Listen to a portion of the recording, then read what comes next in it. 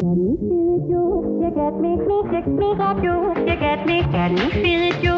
You get me. Hi, I'm Corey Nathan, and this is Talking Politics and Religion Without Killing Each Other. Your home for engaging conversations about the topics that matter most in our culture. If you love nuance, if you want to better understand different points of view, if you're tired of the screamers taking all the oxygen out of the room, if you'll enjoy edifying, provocative, and fun conversations among high-profile public figures and regular folks like me, you love talking politics and religion without killing each other. Thanks for spending some time with us. Enjoy today's show. Welcome. We are talking politics and religion without killing each other. I'm your host, along with our co-host and my dad, Ronnie Nathan. Hey, Pops. Hey there. How you doing? I'm okay. You going to behave yourself today? I thought the only reason I'm on this show is so I don't behave myself. Right. You mix it up a little bit. You put a little Jewish spice in there. And we're co-produced by my pal, Tristan Drew. Thank you, Tristan. By the way, if you like the show, hit that subscribe button, review us, follow us, engage with us on all the different social networks and stuff.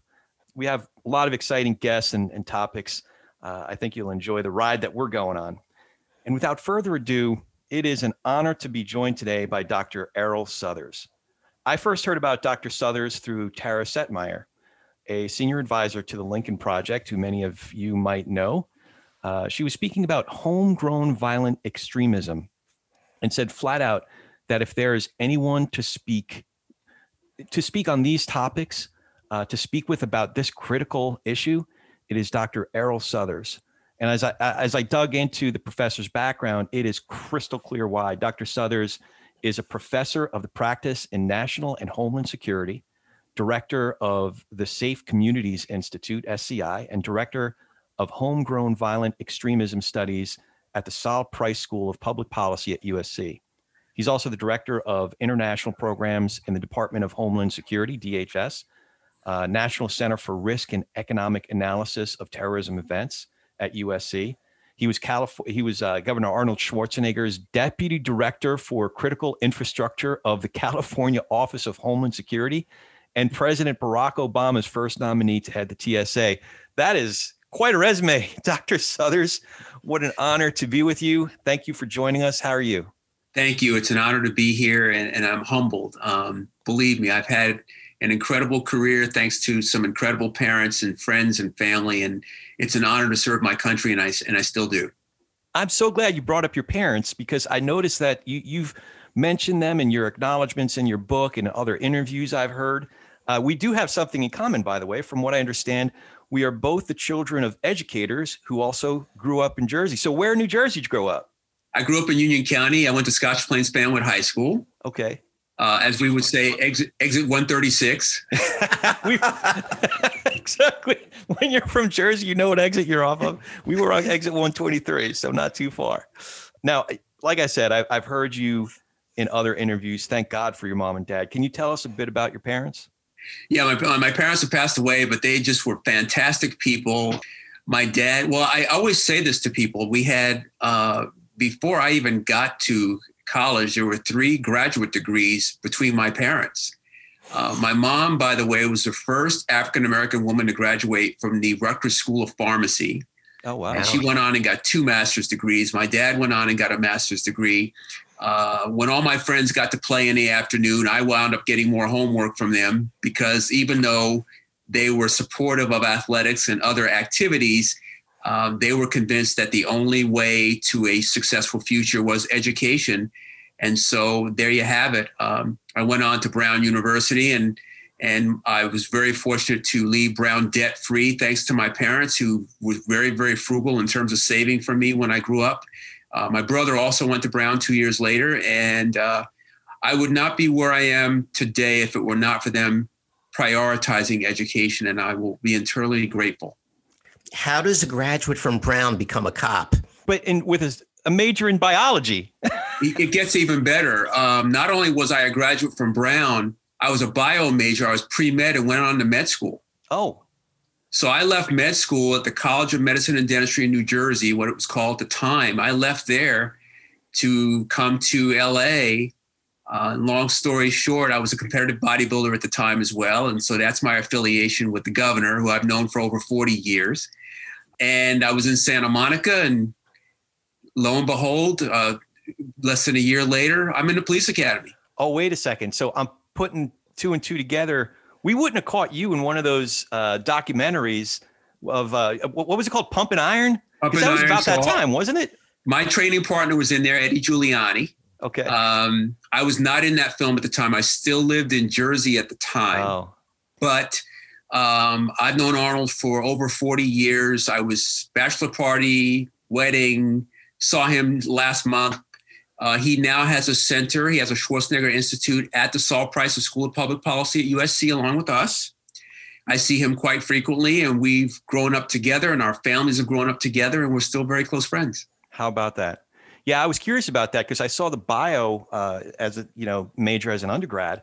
So it was the move to Santa Monica for the competitive bodybuilding that brought you out west. You want to hear how bad it gets? And I tell this to my students who always think I have this Jason Bourne career.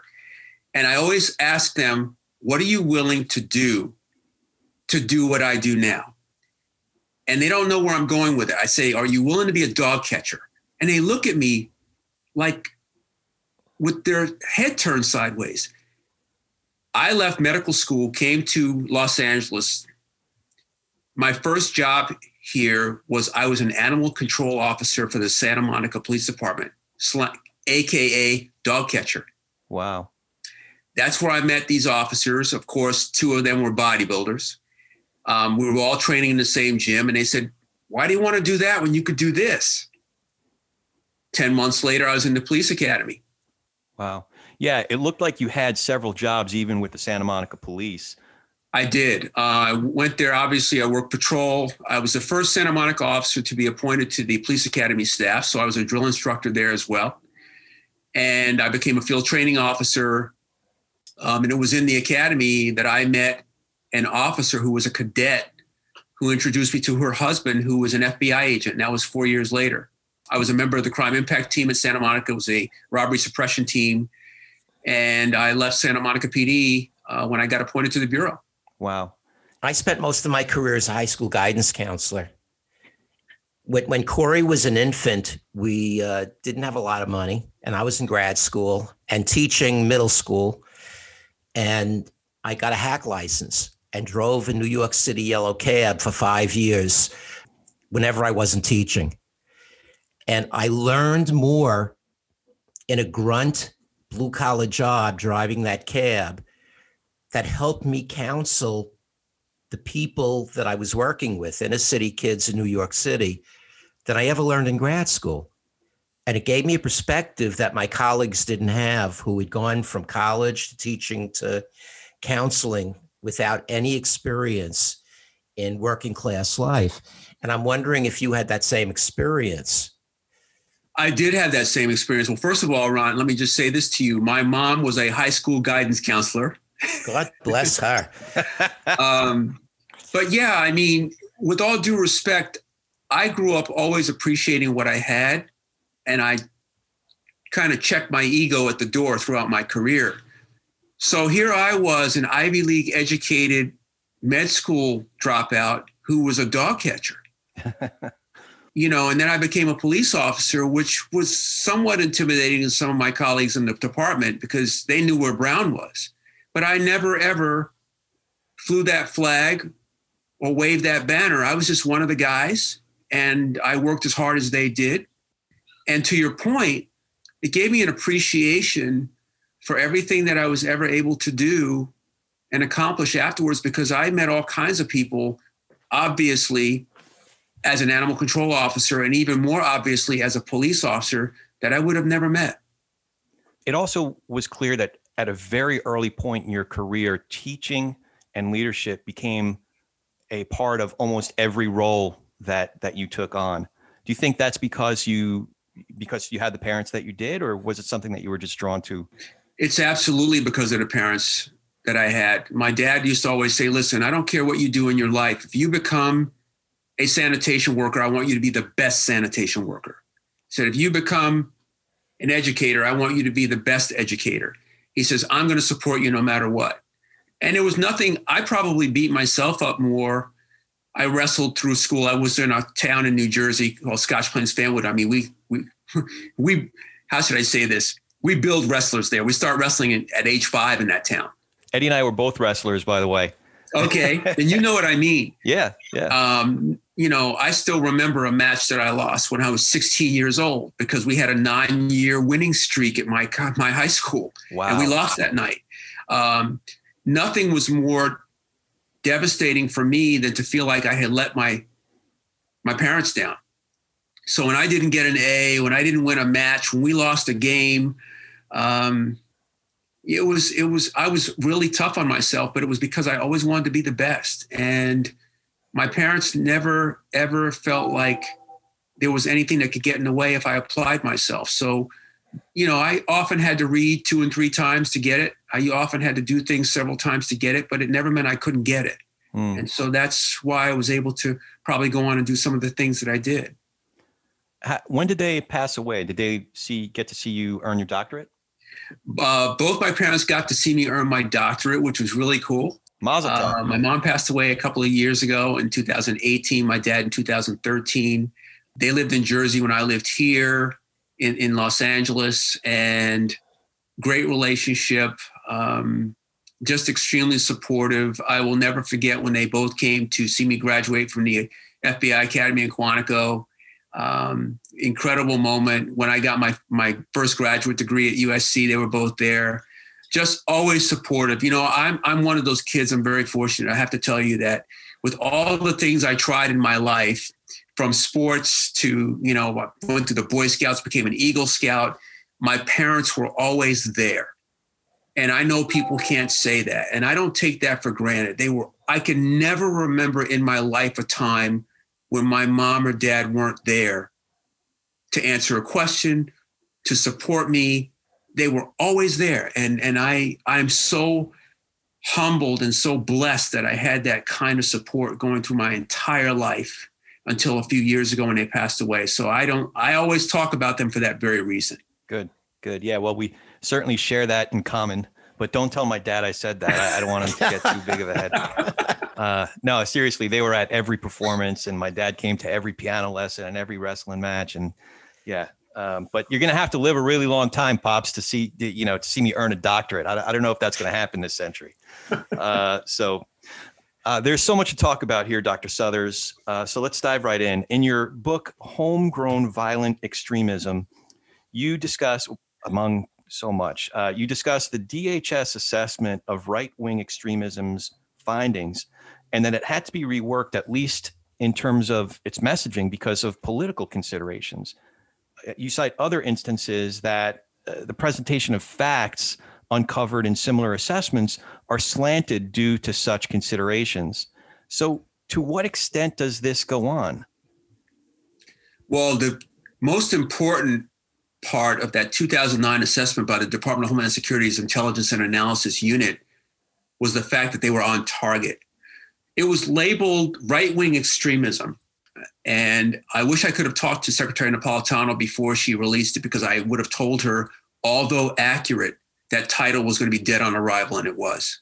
What was really interesting about that assessment was that it talked about the anticipated increase in right-wing extremism, particularly as it related to recruitment and radicalization, specifically targeting returning veterans, United States veterans from Iraq and Afghanistan, because of their skill sets. That report was panned. She pulled it. She made a public apology to veterans. Speaker Boehner went crazy over it. The unit was disbanded, and then things started happening. That was 2009. I believe it was a year to 2 years later that a group that was identified in the report called Sovereign Citizens, who are largely a movement that doesn't believe the United States government is legitimate. They go by a number of different names. Some of them call themselves the Freedom Movement. They killed several police officers a year later, West Memphis, Arkansas, and some other places. And then we saw the uptick of right-wing extremist recruitment. And so the report, even to this day, and their author's name is Darrell Johnson. He's been on TV several times, including 60 Minutes. That unit did an incredible job of forecasting what we would see. And as we see with what just happened recently, they were right on target. Yeah, I was going to ask you about that. To what degree do you attribute some of the failures of January 6th to, what that report was laying out, and the fact that we have to take into consideration messaging or how it's positioned or who it might piss off based on simply presenting facts? America has lived in a period of denial for going on probably, I'm going to talk about homegrown violent extremism, for at least 3 to 4 decades. Even though Timothy McVeigh bombed the Murrah building in 1995, he was seen as a one-off, quote unquote, lone wolf. People don't realize that Timothy McVeigh had many of his views shaped by a Christian identity right-wing extremist group called the Covenant, the Sword, the Arm of the Lord, CSA. What people don't know is that CSA surveilled the Murrah building in 1983, 12 years before Timothy McVeigh bombed it. Wow. Of course, he followed to the letter the Turner Diaries, written by Dr. William Pierce under his pseudonym of Andrew McDonald. But the point is that movement was already building itself back in the 80s. I was in the FBI in the 80s. We had compound battles at Whidbey Island, Ruby Ridge, Waco. And we understood the threat then, but lo and behold, when 9/11 happens, the entire world pivoted, and for good reason. And so we became all about jihadists and Islamists and focused on that, what I call that other threat, that international threat, like the entire world, taking our eye off the ball. And what's really interesting is if you go deeper, the day of the 9/11 attack, we saw some things posted on the internet. Images of the towers getting hit by the plane in flames, pronouncements like, "May the world burn," "death to his enemies." We're thinking it's bin Laden. We're thinking it's some Al-Qaeda affiliate. It was a guy named August Crease, who's a grand dragon in the Klan in Pennsylvania. Wow. He reaches out to Ayman al-Zawahiri, who at the time is number 2 in Al-Qaeda, and says, "Join us. The cells are here in place. We have the same enemy." The Ku Klux Klan tried to partner with Al-Qaeda. Wow. That's not a story that I've heard. How has that not been shared more widely? It is one of many stories of the right-wing extremist movement in the United States and their anti-government stance that's not often told because they want to be perceived as patriots and supportive of the United States, when in fact, that's not always true. Right. How would you assess the threat of domestic terrorism from the left? I would say that this is a cycle. So as we know, in the 70s, we had an incredible uptick from the left, Weather Underground, Students for a Democratic Society, Black Panther Party. What's really interesting about that, Ron, and I'm glad you asked, is that the left and the right tend to ebb and flow. What's even more interesting is that if you look at the right as it relates to anti-government movements, they ebb and flow with Democratic and Republican administrations. So we are how should I say this? There are far fewer incidents of domestic terrorism now than there were in the 70s when we had the left. My students are always amazed when I try to tell them, they bombed FBI buildings. They bombed federal buildings in the 70s. And they ask me, when? I go, have you ever heard of the Weathermen? And they'll say, no. Mm-hmm. So we spend a lot of time talking about the Weather Underground, Students for a Democratic Society, Black Panther Party, and all those movements so they understand. I try to make sure we have a balance. I would say today, I know that there's this incredible reflex to want to play whataboutism when it comes to anti-fascists and groups like that.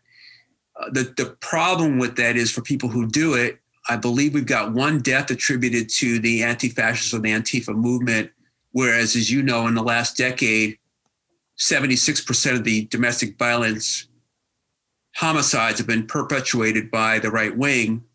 In fact, 2 years ago in 2018, all 52 deaths were perpetuated by the right wing. But there's always this knee-jerk reaction to want to say, well, what about them? So we have seen cycles of left and right. And now we are clearly, for the last decade, in the right in terms of the swing. But we had a lot more terrorism globally in the 70s than we even have now. Yeah. In the conclusion to your book, you say the threat of homegrown violent extremism, HVE, and the radicalization pathway are not limited to any one group or ideology. It is a cross-cutting phenomenon that has the potential to impact all segments of our society. So I'm curious, what's worse about domestic terrorists? It seems like maybe it's unique to right now, but the ability to sway and persuade otherwise, I don't know what the right word is for it, but normal people by hijacking words like freedom and liberty and patriot, and even Christian sounding vocabulary. So it just seems, maybe I'm wrong that it seems worse now because you've been studying all different periods, but that's something that really jumped out at me. That's a great question. I mean, well, let me just give you an example and then we'll talk about it. You know, many people remember the Tsarnaev brothers from the Boston Marathon bombings, which I am honored to have been one of the persons who testified as an expert that day at the congressional hearing. What I wanted to point out to the congressional committee that day were two things. Number one, that this was not the end. It was the beginning of what we would see in terms of homegrowns. Number two, Tamerlan Tsarnaev, the older brother who got killed, yes, he was a jihadist. He was also a neo-Nazi Holocaust denier. Wow. Which we found out after doing a search warrant on his personal belongings and his property. So the challenge, and to your question, Corey, about today, it's almost like people have a menu and they check off all the extremist ideologies that work for them. So I'm often asked, for example, you know, why do you have a guy like Enrique Tarrio, who's a Cuban immigrant, who's the head of the Proud Boys? Well, there's a whole Hispanic Latinx community that are white supremacists. Yeah. So we have to get away from thinking that it's some monolithic way of thinking that they only have one line of thought. You know, and there's three elements that you need to be radicalized. You've got an alienated individual, so someone who's apart from the mainstream. And this is not associated with mental illness. This is just someone who's decided that they're not part of the mainstream. They're somewhat victimized. There's a sense of not belonging. Then there's this legitimizing ideology, which can be almost anything, or combination of what I call hybrid ideologies. Then that third element is the one that we get to influence, that enabling community, because these folks don't exist in a vacuum. So when you see people going online today, whereas you may have a belief, Corey, and your dad doesn't agree with you, you can go online and find 1,000 people in 5 minutes that think you're absolutely correct. Right. So it's not hard today for these people to reach out, get into what I call groupthink in terms of being absolutely on target with regards to who the enemies are, who their friends are. And this movement, by the way, in terms of radicalization, which whether it's on the left or the right, there is no gray area. It's what I call absolutism. You're either for them or against them. You're either a follower or believer, or you're not. So that's why it's so difficult today to have discussions with people who embrace these extreme ideologies, because there's no middle ground. If you don't agree with them, you disagree, and there's no need to have a conversation. That was another one of the things that really jumped out at me in the book. You talk about leadership and the role of leadership in radicalization. One of the things you said is extremist characteristics like intolerance, superiority, otherism, moral absolutes, generalizations lacking foundation, doomsday scenarios, conspiracy theories, and code speak. And by the way, for our listeners, this was written in 2013. This wasn't written in the Trump era, but it really sounds eerily familiar. Not just, I mean, what's scary is that you turn on certain radio shows now, and it's all over the radio, or XM, Sirius XM. So that some of that really jumped out at me. Well, thank you. And you know, I will say this, I don't know if I was ahead of the curve or if I just was able to do some really solid, sound research, I wanted to present a text that gave people the spectrum of what homegrown violent extremism would be and its foundations without sounding biased one way or the other. I really approached it academically. And fortunately, it turned out very well. I didn't know it would turn into an entire studies program at USC, but it has. And it's funny, I just had a conversation not more than an hour ago with my wife going, you got to finish your second book. And so... Well, I was curious. You cited, you give a breakdown of numerous hate groups in categories such as racial, religious, and issue-oriented ideologies. I was curious what some of the groups that have emerged in recent months and years that you'd add to your assessment now. Well, what I would do, obviously, you've got groups like Boogaloo Boys and Proud Boys and groups like that. What I would add to that are some of the anti-government groups who weren't as, let's just say, violently oriented as they are now. You know, the Oath Keepers years ago would have you believe that they were pro-government, and then they weren't. I take that back. Those 3%ers would have you believe they were pro-government because, you know, they all operate under this notion that only 3% of the people who lived in the colonies fought in the revolution. I've seen 3%ers on video. I show a video in my class of a 3%er who talks about how they support the Constitution in the United States. Then you'll find 3%ers who don't say that.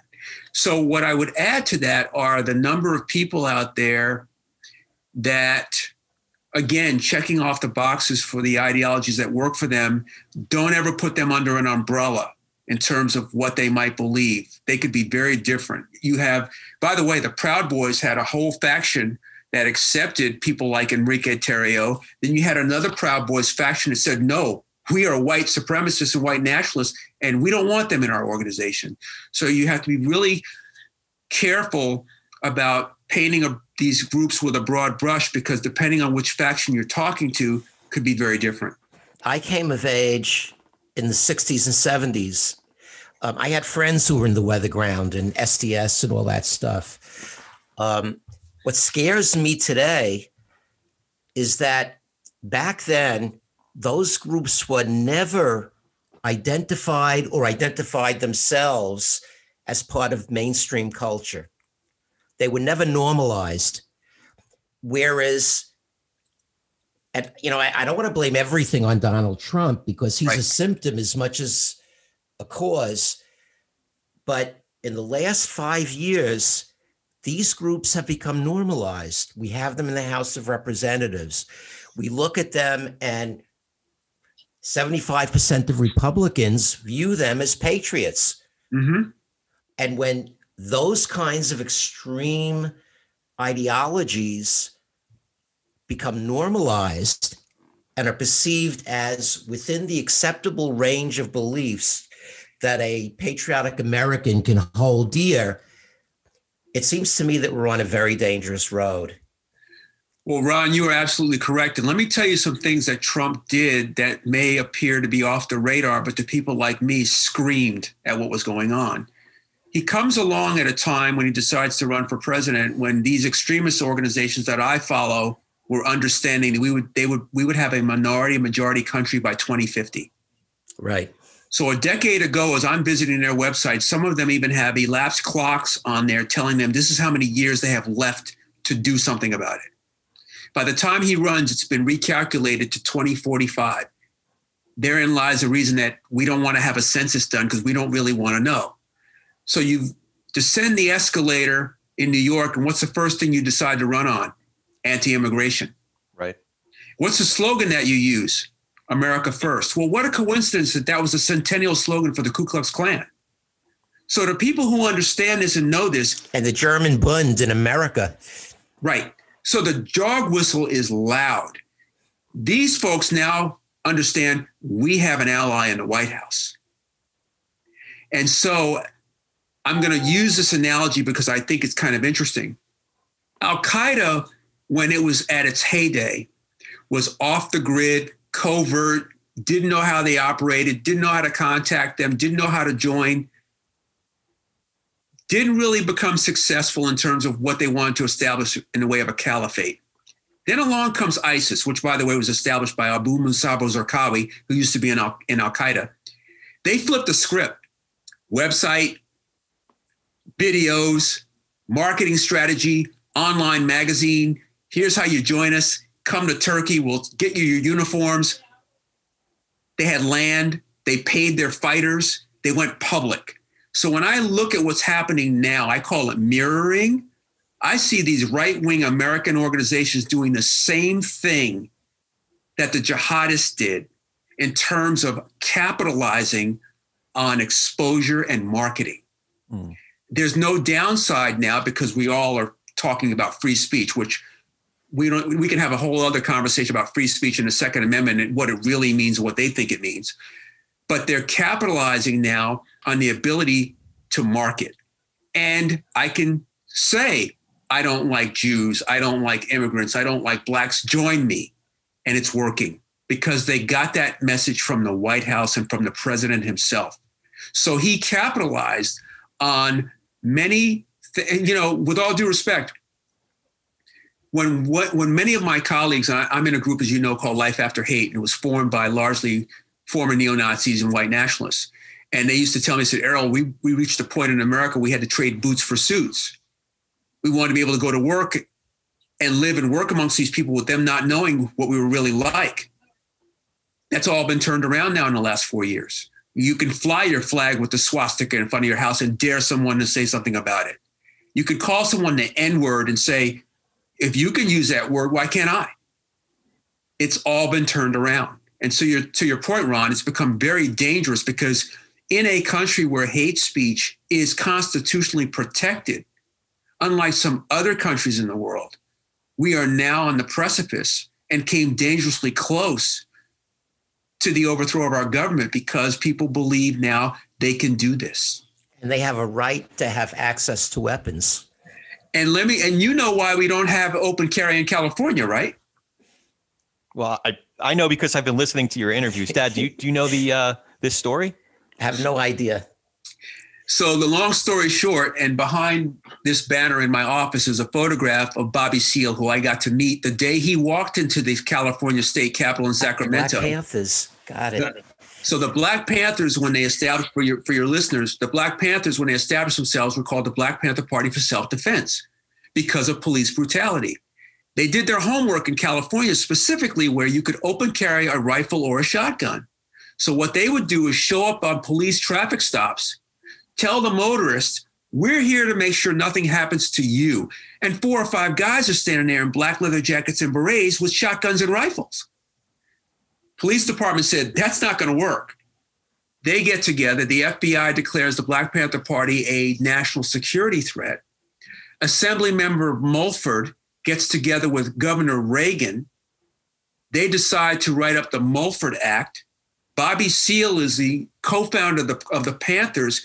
He goes to the state capitol that day to fight against it. The Mulford Act passed in one afternoon, endorsed by the NRA. Wow. And that is why we don't have open carry in California. It's not because we're progressive. It's because when the Black Panthers got weapons, people decided we've had enough. Wow. Yeah. I was really curious. I had a hypothesis, and you might have the numbers on this, which that's how science goes. You have a hypothesis, you look at the numbers, your hypothesis was wrong, you adjust.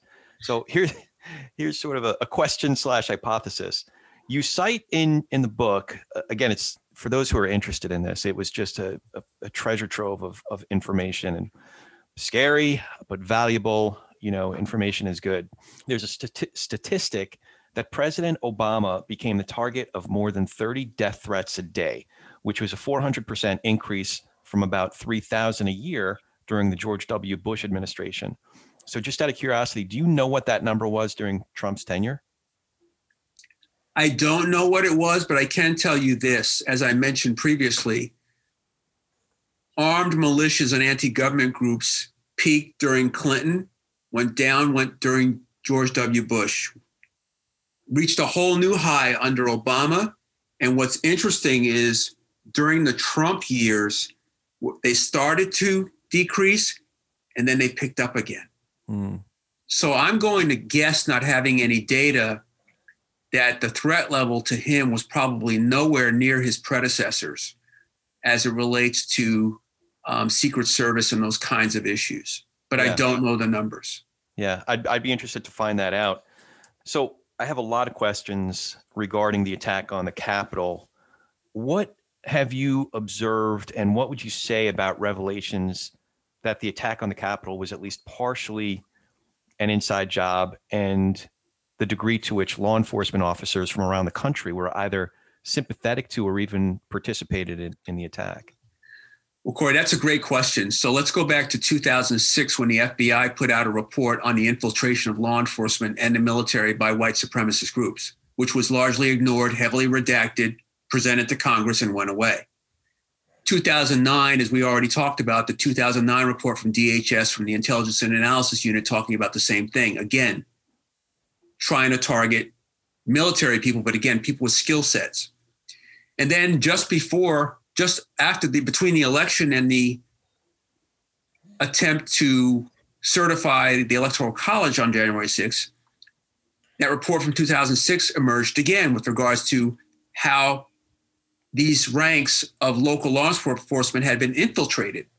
So I will say this, if nothing else, you did not have to have a top secret clearance to understand the intelligence that was going around the threat that would happen to be present that day at the Capitol. We all knew it. It's almost like before Charlottesville in 2017, I was at a conference in New Orleans 3 days before. We all knew what was going to happen that weekend. And I announced very carefully, I hope no one gets killed this weekend. And Heather Heyer got run over by a car. We all knew on January 6th what was going to happen. Even though you're in a district where carrying openly carrying a weapon is against the law. God only knows how many guns were there that day.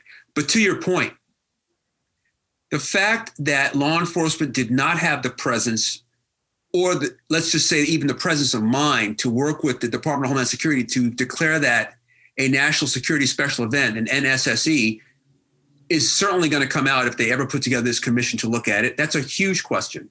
The intelligence was overwhelming. For months, people were saying, go to the Capitol, bring your weapons, we're going to fight. It was being advertised as Independence Day. There was no way you couldn't know this.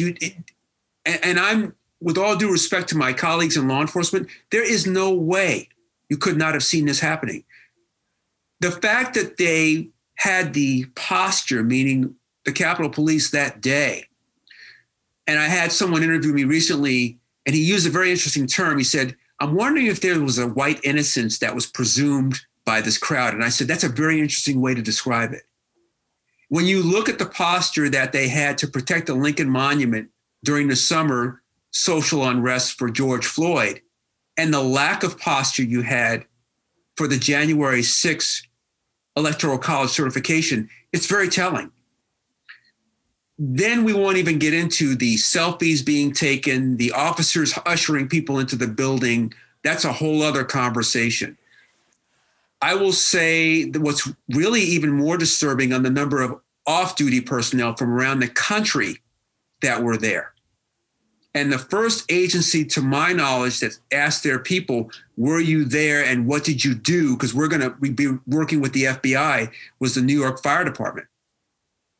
Since then, most major departments across the country have asked their people, were you there? You need to tell us before the FBI tells us. So you ask a very interesting question. It is going to come out with regards to the level of complicity. What's even more interesting, though, Corey, are the reports of surveillance or reconnaissance missions the days before by tours given by members of the House.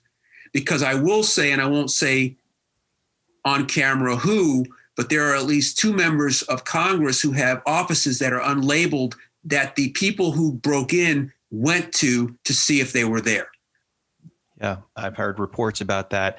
I want to make a note, and then Dad, it looks like you have a question. For our listeners, Dr. Southers is not talking from a Monday morning quarterback perspective. If this information is important to you, do yourself a favor, give yourself a gift and look up Dr. Erroll Southers. I've heard you in interviews. What's the name of his book, Corey? Because you've referred to it a number of times, and it's called Homegrown Violent Extremism, and it's packed with really valuable information. So going back to 2013 and prior to that, but I heard you in interviews even in 2019, not just October of 2020, but going back to 2019, where some of the possibilities that you describe are just pinpoint accurate to what ultimately happened on January 6th and what's been unfolding subsequently. It looked like you had a question, Dad. I don't know if it's a question. It's a concern. It's only tangentially related to security. One of the things that I find most troubling, you refer to the security at the Lincoln Memorial the day of the George Floyd demonstrations versus the security that was available on January 6th. I've discussed this with friends of mine, white, conservative friends, Republican voting friends, Trump supporting friends, and they get absolutely apoplectic when I point that out. And the source of their anger is that I'm back on the race card again. I've often talked about white privilege with friends.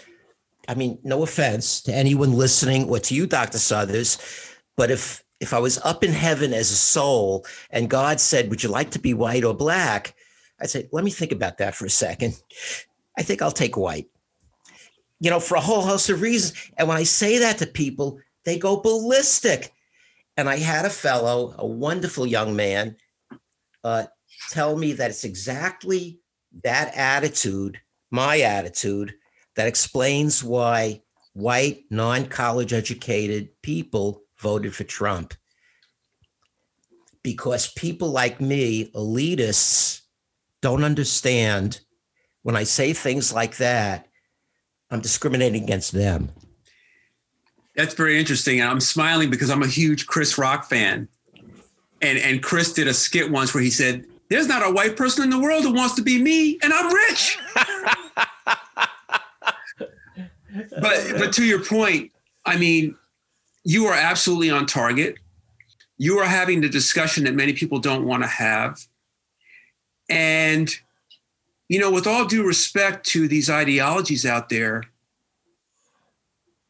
it comes down most often to an issue of race. And by that, I also include a close alignment with anti-Semitism because they're very closely aligned. So, I mean, I want to go back to your point. When we talk about the protests over the summer, again, I'm a data person. I'm a professor. There was a study done by the Radcliffe Institute for Advanced Study at Harvard by a professor named Erica Chenoweth. They looked at 7,305 protests of millions of people between May and June of last summer. 1% of the police were injured in responding to those 7,000 events.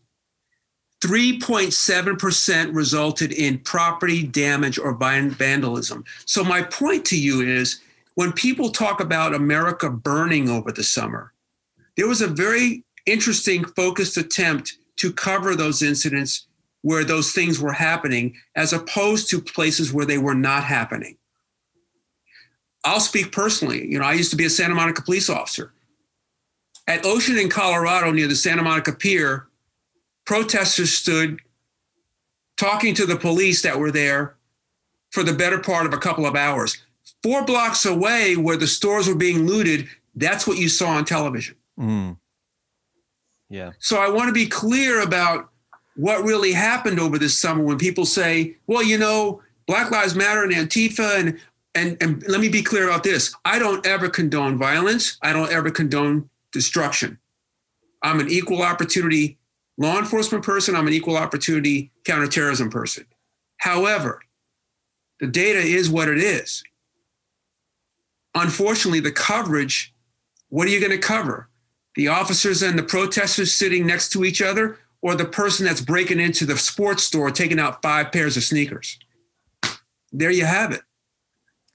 So how do we move forward? I think the way we move forward is a couple things. Number one, if we want to talk about January 6th, they need to be prosecuted, identified and prosecuted to the fullest extent of the law. We can even use the former president's executive order that he signed last summer about activities at government facilities. We can use his order. 10-year mandatory. You bet. I say that because January 6th is going to be a date that's going to live in infamy. They see that date as a trophy. The lack of prosecution will embolden and enhance the fact that they believe it was a huge success. I think the only reason that they have stood down since then is because of the National Guard presence we had at all 50 states in response to that. There's something to be said for deterrence. I think we have to have those conversations like we're having now. You know, the real tough part about this conversation is this. You have, and I saw some figures this morning. I watched a very interesting congressional hearing on violent extremism with some of my colleagues that were there, Brian Jenkins and Jonathan Greenblatt from ADL. But the point is this. You have arguably a significant percentage of people who believe in the former president, and with that, some QAnon's conspiracy theories. Let's just say 1 to 2% of that number, and we'll make it 250,000 people, were ISIS adherents. What would we do? Holy cow. Well, that's where we are. Yeah. 1 to 2% are the people that are probably actionable in America, perhaps, that are in this extreme fringe. And we're acting like it's just the guy next door. We can't do that anymore. Right. And the reason we're here is because of the denial that America has had for decades about the fact that we can be as radical and we can be as radicalized as anyone else. And we kept thinking it's got to be someone from another country, another religion, another ethnicity, another nationality. Americans don't do this. Well, yes, we do. And I teach all over the world. I've been teaching in Israel for 14 years. I teach at the University of Paris.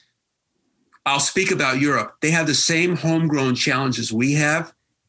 The Charlie Hebdo attacks, although they were just jihadists, those guys were born in Paris. Right.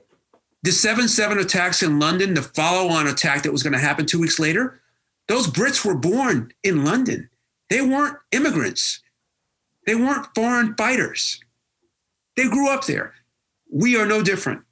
We've got to come to the realization that we are just as challenged as they are, and we've got to address it in some instances the same way that they're doing it. You brought up law enforcement, and I want to dig a lot deeper into that. Before we move on from the attack on the Capitol, have there been any revelations that we've learned over the last couple of weeks about how this happened? Or will it just really take a lot of time before we learn anything substantial? I think, I don't want to get ahead of the investigation. It does appear that there were factions of the rioters that were very organized and had a mission. You saw on video some of the groups that went in. You know, I used to be on FBI SWAT, so I recognize those formations very well. People that go in. Hands on the shoulder. Hand on the shoulder. Some people had earpieces. We're still trying to find out how the pipe bombs got placed. We're still trying to find out how people knew where to go. So I would say those are the only revelations we've made. The good news is, if there's any, is the lack of sophistication by most people there, not understanding when you walk in the Capitol, the IP address for your phone is automatically in a database somewhere if your phone is on. The fact that I don't know why they thought they could post selfies doing things all over the place. The incredible support and cooperation of the American public in helping identify these folks. So the revelations to me are, we need to find out how organized this was. We need to also find out the level of complicity as it relates to the members of of Congress and also the members of law enforcement. Last question about this topic. As I mentioned before, you were very prescient for the prior months, if not years. Have there been any revelations so far that actually surprised you about all this? Great question. I'm going to disappoint everybody and say no. That's scary. That is scary. No, I will say this. I never anticipated a QAnon. I will say that. I mean, in all my wildest conspiracy theories, anti-government, I showed my class a video last week. I teach a course this summer on HVE, on homegrown violent extremism. I showed them an entire video on the 9/11 conspiracy. And we talk about it. I lost friends on 9/11, so I'm always personally offended when I have people say to me it never happened or was a government plot. I never thought we'd have a movement where they would go so low as to suggest that school shootings were method actors. Yeah. Almost the world is flat and gravity doesn't exist. I never thought we'd get there, but that's where we are. And to your point, Corey, earlier about, Ron, to your point about people in terms of education level and experience, I don't know if it's ignorance or something even more sinister that people believe what they do. We've got a whole ideology now based on the fact that kids are being kidnapped. And what's really telling about this and troubling are how it almost feels like the people who are signing on wouldn't be part of it. I hate to tell you how much the QAnon conspiracy is attracting Jews, which seems antithetical to what they talk about, but they are. So I did not see this part of it. The lead up to January 6th in terms of the movement based on the last 4 years was all but predictable. In some ways that gives me reason to be hopeful. While it is scary, the fact that this isn't surprising to an expert in the field is good, because then it's just a matter of the first step is admitting it. Thank you. And people said to me, what's the most important thing that this administration, the new administration, has to do? I said, the president did it in his inauguration speech. He called it out. Yeah. Corey, you were so on target.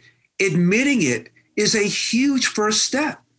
Right. I'm very pessimistic, and I'll tell you why. Because you're Jewish. You wouldn't be Jewish if you weren't a little bit abyssal pessimistic. That's probably a big piece of it. But, for 5 years from the time Trump came down the golden escalator, being from New York, being the same age as Trump, more or less, I've known this guy was a scumbag for 40 years. He's a despicable human being, always has been. And for 5 years, I've been waiting for the emperor's new clothes moment. Charlottesville came. I said, that's it. Everyone's eyes going to open up. They're going to see what a piece of garbage this man is. Didn't happen. There were several situations through his presidency. The whole Ukrainian thing, not calling Putin out on putting bounties on American soldiers. Oh, man. Over and over. January 6th came. For 3 days, I said, this is it. They finally figured out who this guy is. And less than a week went by before people started equivocating, walking back, explaining he didn't really. And I'm saying to myself, America's in big trouble. America's in big trouble. This is the Reichstag fire all over again, an American version of it. And they're blaming Antifa on it. And I saw it on TV in real time while I'm very pessimistic. It's funny. We talked about, had a conversation with a buddy of mine this morning about the Reichstag fire and Hitler. Wow. I'm going to say this. And we'll go back to race. As an African-American, I can't be pessimistic. I don't have that luxury. And what keeps me going are the things that my parents went through. I mean, they're veterans of the March on Washington in '63. I mean, I always felt like the things that they had addressed, I wouldn't have to address as an adult. I was so wrong. Because of that, I stand on their shoulders now to say, we have got to keep doing what we do. We've got to keep fighting. And whatever worked in the 60s and 70s needs to come back. I mean, with all due respect, I got bused as a kid, one of 5 black kids to an all-white school. All my friends were Jewish. I went to more bar mitzvahs and bat mitzvahs than I can tell you about. But it was also a time where we stood shoulder to shoulder with Jews. That needs to come back. I work very closely with the ADL. I know those folks we're just partners. This is a time where we need to understand we are not the minority. And to your point about about President Biden not being as accommodating, perhaps, as past administrations, needs to take place. There are certain things like normalcy, decency, humanity, and empathy that need to be returned. And for those people who can't accept that, we don't have time for them. Yeah. Yeah. And there are some of so I grew up very observantly Jewish, became a Christian about 20 years ago. My kids went to a Christian school. We went to a very, what I thought was a theologically conservative church, but conservative had a lot more meanings than that. And I found that a lot of guys that I was going to church with and Bible studies with, they might not say it, but it was clear that they had political and social priorities that trumped their theological convictions. So, as I read my Bible, certain things jump out at me, what you were just talking about civility and truth and, being kind, in the Christian tradition, the fruit of the Spirit, which is a lot of people know about: love, joy, peace, patience, kindness, goodness, gentleness, self-control. These things are just virtues. And it's not just because I believe in the Bible, but if we talk about those things, these are universally accepted virtues. And yet somehow anti-virtues are being celebrated. I will say this, though, that some of my friends, I have a really good friend, I'll probably be talking to him tonight, who refers to himself as having regrettably voted for Trump. And he helps me understand not just how he got there in his decision-making, but also even how folks who are much more strident in their support of Trump can have gotten there. He has genuine concerns about the influence of the far left and what that might do to certain freedoms he enjoys, whether that's a perception or a reality, or, he's legitimately concerned about that. He has other policy concerns, but the influence on our culture overall is a genuine concern of good people. So I think those conversations are worth talking about, but it leads some to go further to a hatred of this large group of people that are generally categorized as the left, and that sort of explains why they don't just accept, but cheer on the kind of behavior that we saw for the last 4 or 5 years from Trump. I got to go back to something your dad said, and people don't like to hear this, but your dad is right on target. Could you say that one more time? People won't want to hear this, but he's right on target. We can't get away from race. And anytime you do, you're ignoring the elephant in the room. And the minute you say that to a white person, they go ballistic. Ron is right. He's absolutely right. So I say to people who are Trump supporters, I go, you don't get to tell me how great your stock portfolio is doing and support a guy whose followers carry a swastika. I said, that doesn't work for me. I have friends who are Trump supporters because he's the best president that Israel ever had. And arguably, he is. And my response to them is, I don't want to get into the weeds with Israeli politics and Palestinians and all the rest of it, because I'm a very strong Zionist, always have been. I give money to Israel. My point is, my friend, if I'm dealing with somebody who enjoys humiliating people, who's a serial liar, I don't care what they think about Israel. I don't care about their tax policy. I don't have to know anything else about them except they like to humiliate people and they're a serial liar. And I don't get how you make this Faustian bargain, which is purely transactional. I agree. It's going to come to bite you on the ass eventually anyway. I mean, but to your point, I mean, it always, it comes down to it more than anything else. It comes down to race, which is why you campaign on the first thing you do when you're in office is you just establish a Muslim ban.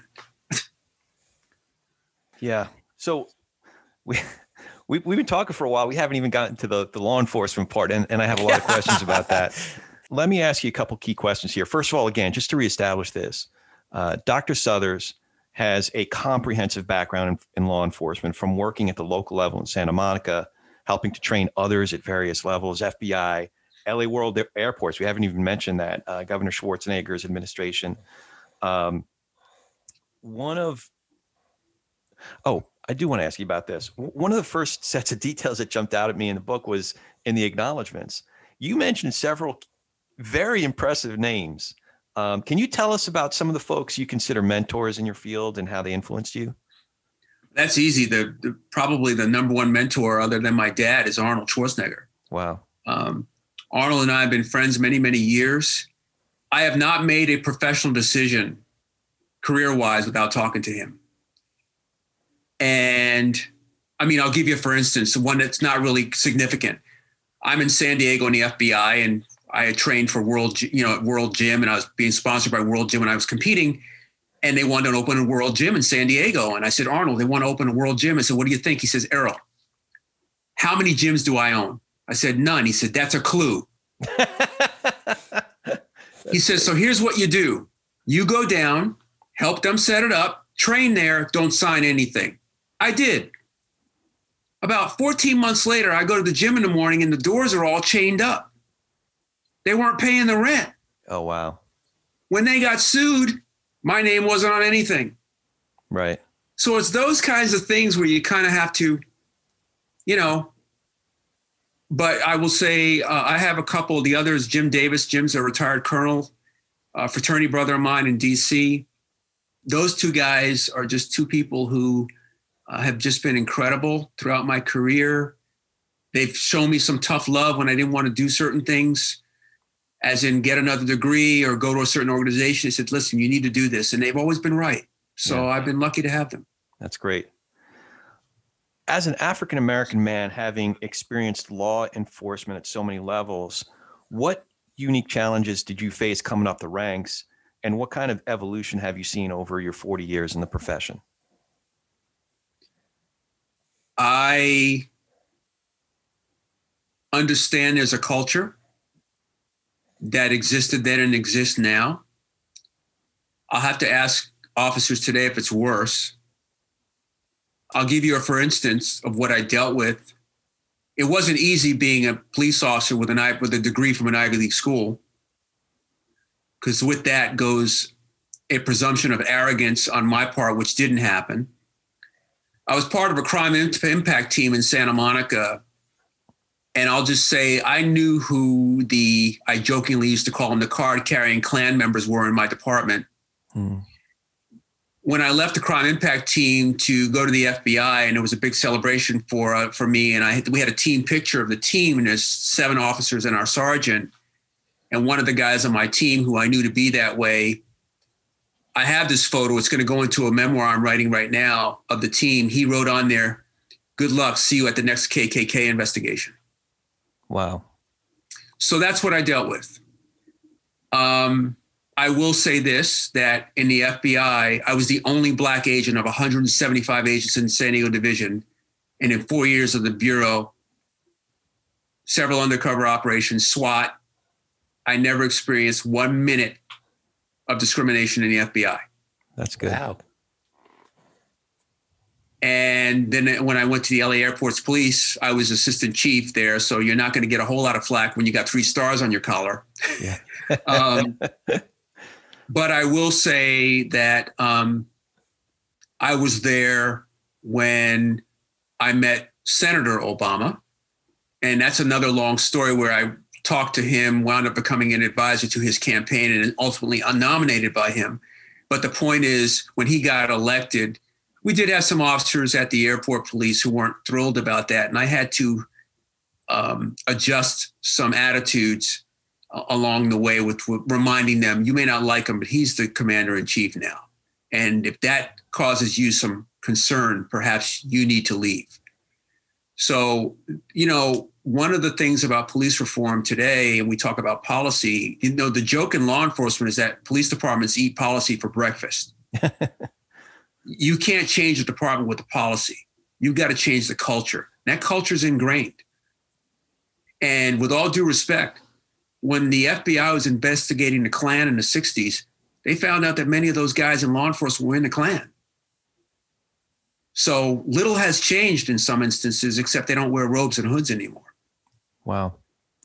Yeah. When you got to the LA World airports, it sounds like you were actively engaged in implementing some of those changes. What were some of the changes that you were involved with, and what kinds of obstacles did you face?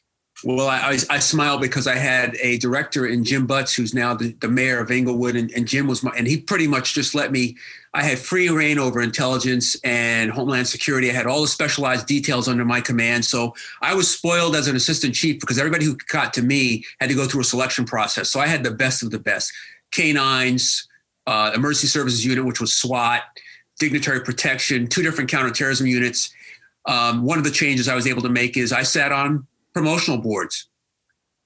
I'm so proud that 52% of my officers had college degrees. Many of them now I've seen in the last 10 years have come to USC and gotten graduate degrees. I convinced them, I said, you guys want to promote, you have got to increase your education. We gave $4,000 to $5,000 a year for tuition reimbursement. I told all my people, you want to go to college? I'll sign it. Let's go. We'll alter your work schedule so you can get educated. There's documented evidence that an increased education reduces the incidence of police abuse. Interestingly enough, California now is thinking about having a law where the officer's minimum age has to be somewhere between around 25. Average, you can't come in the FBI until you're 23. The average age of a new agent at Quantico is 30. When you look at the number of instances where they have problems, they're almost zero. So there's something to be said about maturity, and there's something to be said about education. So when I was at the airport, what I said, okay, here's what I'm going to do. I was like my dad. I hammered them on education. I'd sit in promotionals and say, are you in any college classes now? And they'd say, no. I go, why not? And I wouldn't promote them. Mm.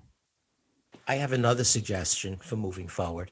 My experience was if you bring people together who explicitly hate each other and put them in a situation, not just for one meeting, but over a period of time, where they get to know each other as individuals, they come out of that experience and it's very, very, very hard for them to keep nurturing that hatred. I had that experience, strangely enough, with my own father and Black high school kids. And I had that experience working with gangs in New York City high schools. When I was an assistant principal in a school, I'm gonna make this real short.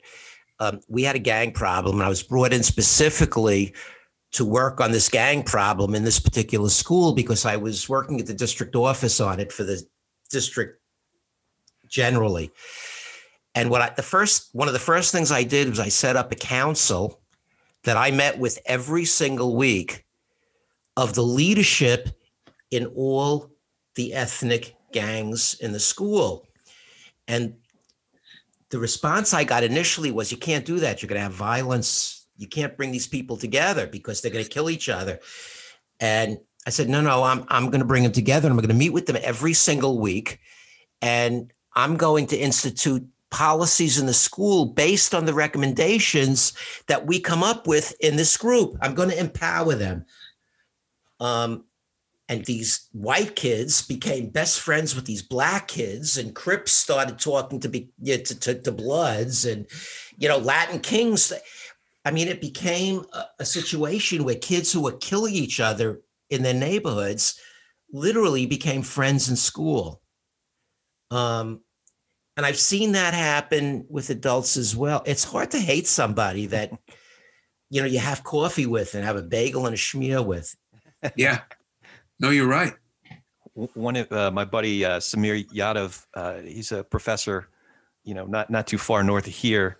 And one of his key studies is the religious roots of racism, some of the Christian roots of racism. And one of the stories that came up is that there is this project near one of the Palestinian settlements in Israel that brought Palestinians and Israelis together, and it was shit. They had to build a sewer line together. Oh no! They had to figure out they had a common problem, and it was how to take care of the shit. Right. Oh God. And they ended up becoming friends because they had a common project together. It was very important to get rid of the crap. Oh my God. Yeah. So shit can lead to peace. That's true. What was that I used to say to you, Corey? Life is a shit sandwich. Life is a shit sandwich, and every day you got to take a bite. That was one of my counseling. I used to use that in counseling all the time. Is that right? Oh yeah. God. I had a couple questions about some pressing issues. Ties into your expertise and all of your experience.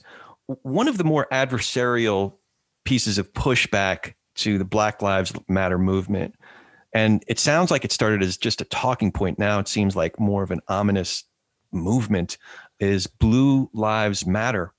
So as a career law enforcement professional at all levels, what does the data say about police officers being shot in the line of duty? Well, what's interesting about that, if you want to talk about extremists, and I don't know what the latest study is, but we had a study, I remember vividly, it was between 2009 and 2016, where you had 81% of the police officers killed by extremists were killed by right-wing extremists. What's this percentage? 81%. Wow. So I often tell people, by people, I mean law enforcement who are largely in my classes and courses, you need to understand these extremist movements are not your friend. They can wave the thin blue line flag all they want. We saw what that meant on January 6th, didn't we? So I often have to caution them. I say, listen, when you're in uniform, you are the most visible representation of what they despise that they get to see every day. And that uniform, doesn't matter what color you are in that uniform, that's all they need to know. And we found out on January 6th how true that was. So you've been in a position of authority over diverse forces, and now you have people in your classes that are in those positions. It sounds like your prescription is not a simple one. It's really at a cultural level. Yeah, absolutely. The problem is this, that when people hear Black Lives Matter, when someone says that, what they hear, if they're not Black, is white lives don't. We live in this zero-sum game today. Much like extremists, where everything is absolute, no middle ground. They don't understand that Black Lives Matter means my life matters. Treat me like my life matters. Instead, they hear blue lives don't matter, white lives don't matter, you're more important, and it goes down the tubes from there. That is the biggest part of the problem. Yeah. That is something that I often have conversations with people about when I say, listen, if you have to tell me you're not a racist, you're already off to a bad start. And I said, if you have to bring a weapon with you to emphasize your point, you're standing on shaky ground.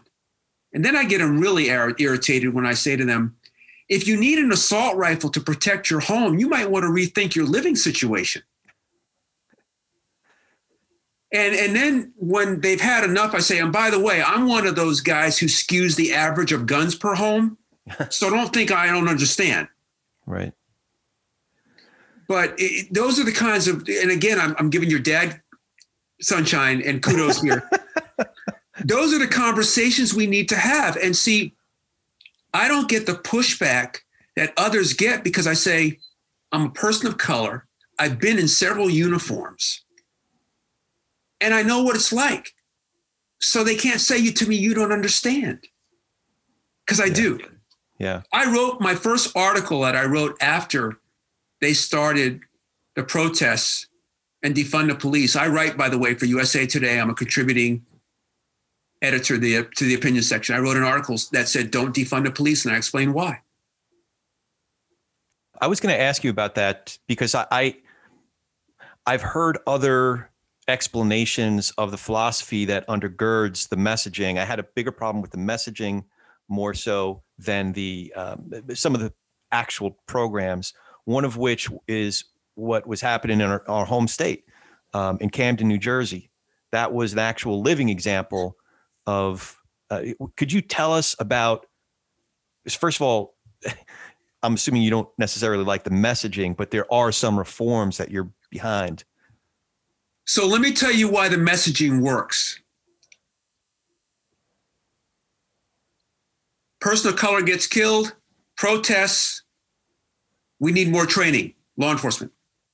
Person of color gets killed, protests, we need more training. Person of color gets killed, defund the police. Oh, hold on, let's have a conversation.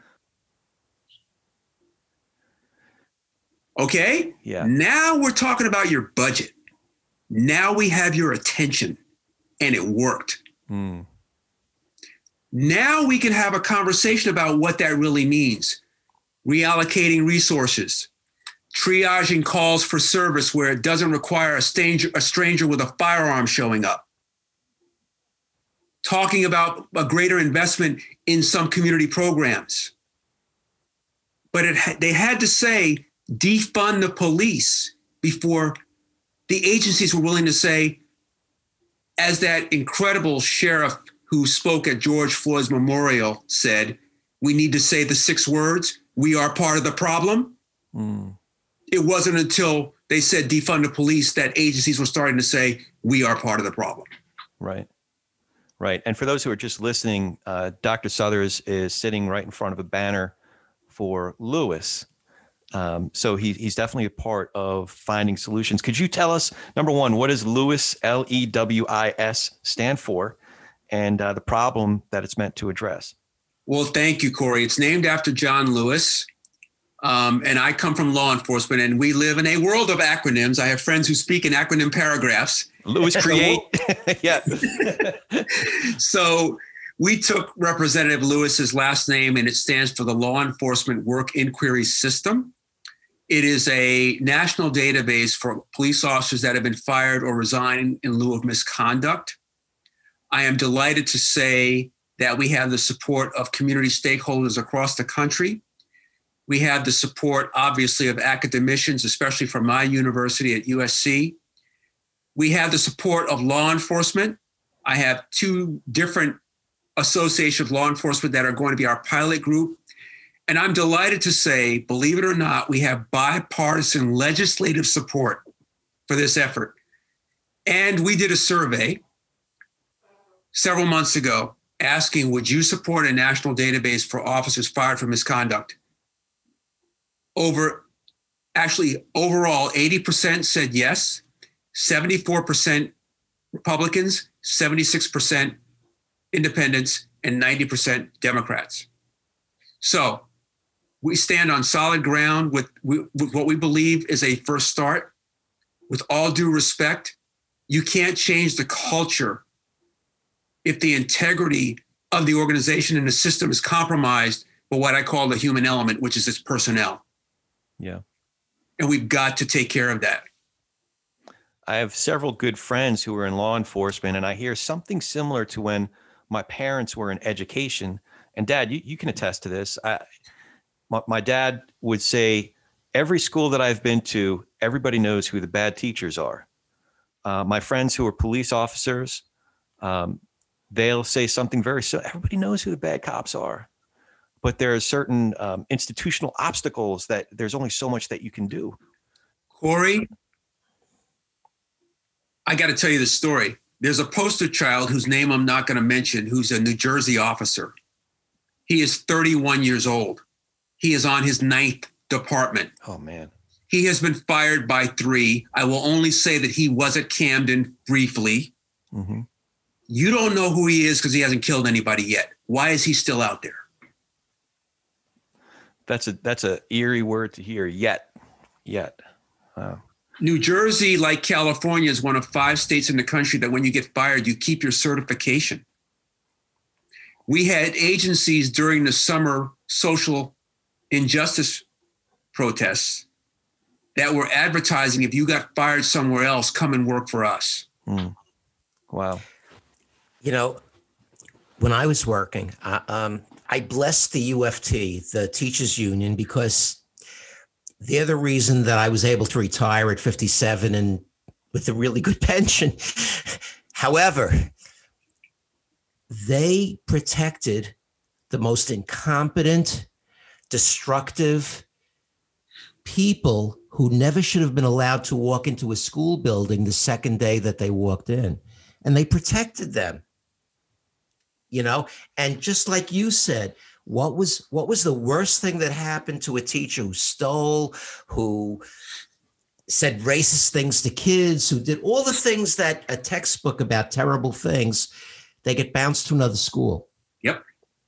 Yeah. That was it. And to Corey's point, if it's like a bully in school. If you go to a police department and say, who are your problem officers? They don't have to think about it. Right. Everybody knows who it is. But I have friends who are chiefs, and I can tell you, having been a chief, it takes almost an act of Congress to fire somebody. And 20% of them get reinstated with back pay. Yeah.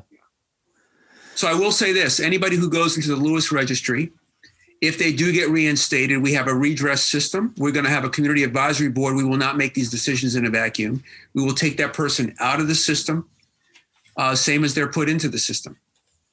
But the time has come where they need to find another profession. Yeah. Since we're talking about it, how can folks find out more about the Lewis registry? Thank you. I'm at the Safe Communities Institute at the University of Southern California. So they should just put in sci.usc.edu. That'll take them to our homepage. They'll see the link for Lewis and all the other incredible work that we do. So thank you. SCI. Say that one more time. sci.usc.edu. sci.usc.edu. I have a really serious question for you. I know we've covered a lot of serious topics, but we're going to bring Erroll back 6 or 7 more times, right? Well, like I said, this is like just the tip of the iceberg. I had to pare this down a few times, but this is a really serious topic. Are you still rooting for the New York teams? You know, I got to tell you that, how should I say this? I'm a huge college football fan. Okay. I'm assuming USC. Having been at SC, affiliated with them for over 25 years, they are my team. We have a place on campus called Heritage Hall where all the Heismans are and I have a gym in my home that's like Heritage Hall. I have footballs, jerseys, helmets, banners. So all that to say, when it comes to pro teams, my attitude is the same I have as a professor at USC. When they graduate, I let them go. Yeah. Because then, with all due respect, it's all about the contract. When they are in college, I have this incredible respect for college athletes because I still feel like it's pure. Yeah. And it's about the school. And after that, it's a business. So I let them go. Yeah. And I follow very few pro teams. I may follow individual athletes I've seen at USC, but I never follow a team because I'm a college guy. Okay. All right. Fair enough. So we don't got to get into the Mets, Yankees, Giants, Jets thing. That's all right. All right. No. We got a better shot at staying friends that way. But college football, I'll just say war damn Eagles. So, all right. Any questions for us? Well, the only question I would have, and I would ask your audience, is what they're going to do to be part of the solution. You know, I know your dad, I know you said, Ron, that you're a bit of a pessimist. What makes me hopeful are the numbers of people that voted this year. Yeah, right. Okay, now I understand you had, tens of millions who voted for Trump, but people voted. Yep. So when I think about people like John Lewis, who almost lost their lives, or some did, to vote, that makes me very hopeful. You know, we have got to understand that we are the democracy that most countries used to look up to because of things like that. And that's what gives me hope.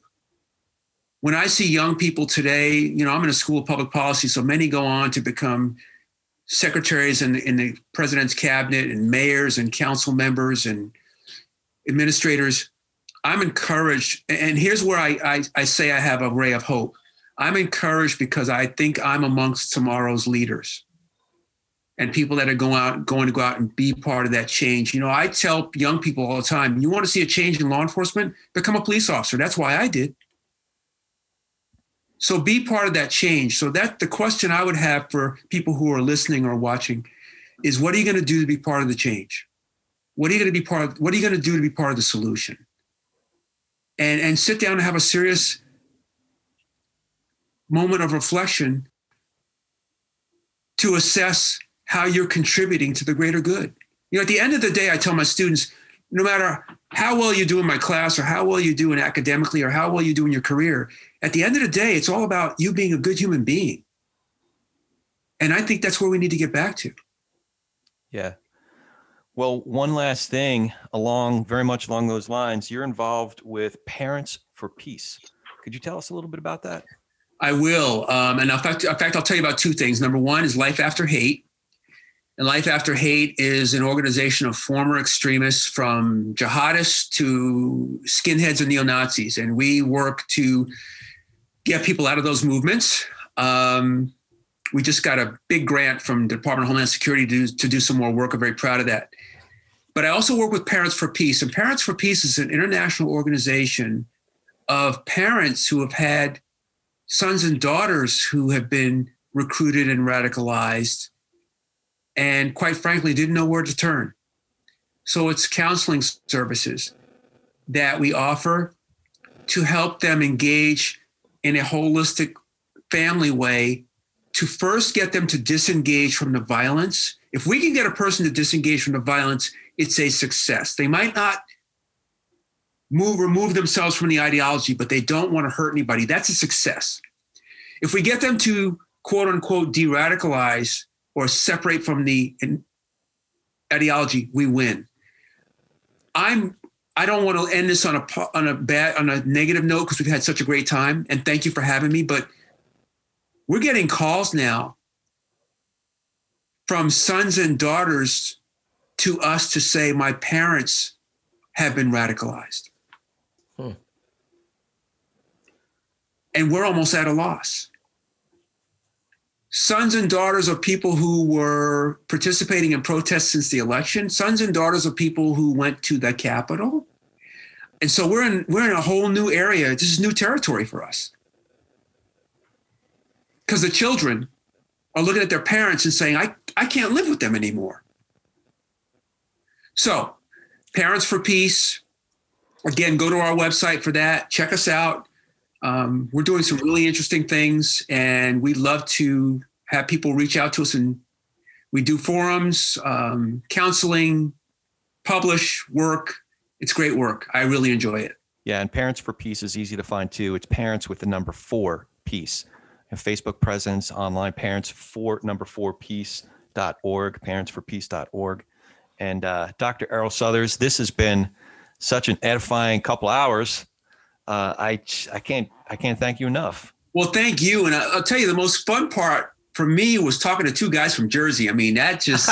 I'm from Brooklyn. I'm not from Jersey. No, he's from the old country. That's close enough. I mean, That was just, that made my day. I enjoy it. I got to tell you, if I can, as an aside before we go, there was a really incredible Homeland Security Committee hearing today that I may have mentioned earlier during our conversation. And I know Benny Thompson, who's the chair, and I texted him after to say, wow, powerful panel. But what was really neat is I couldn't get over how many members of Congress were from New Jersey. Yeah. That were on the committee. So I'm looking forward to have an opportunity to testify again, because it'll be like old home week for me. But thank you for everything that you do. Thank you for the opportunity to contribute. I do believe that we are going to turn the corner.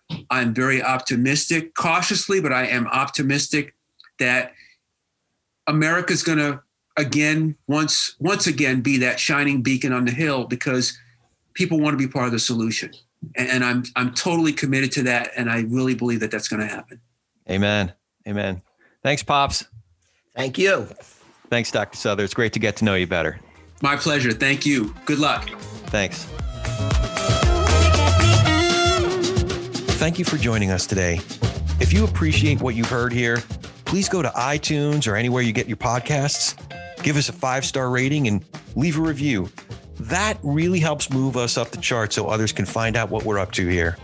For Ronnie Nathan, I'm Corey Nathan, and we've been talking politics and religion without killing each other. We'll be back in a few days to do our little part in Tikkun Olam.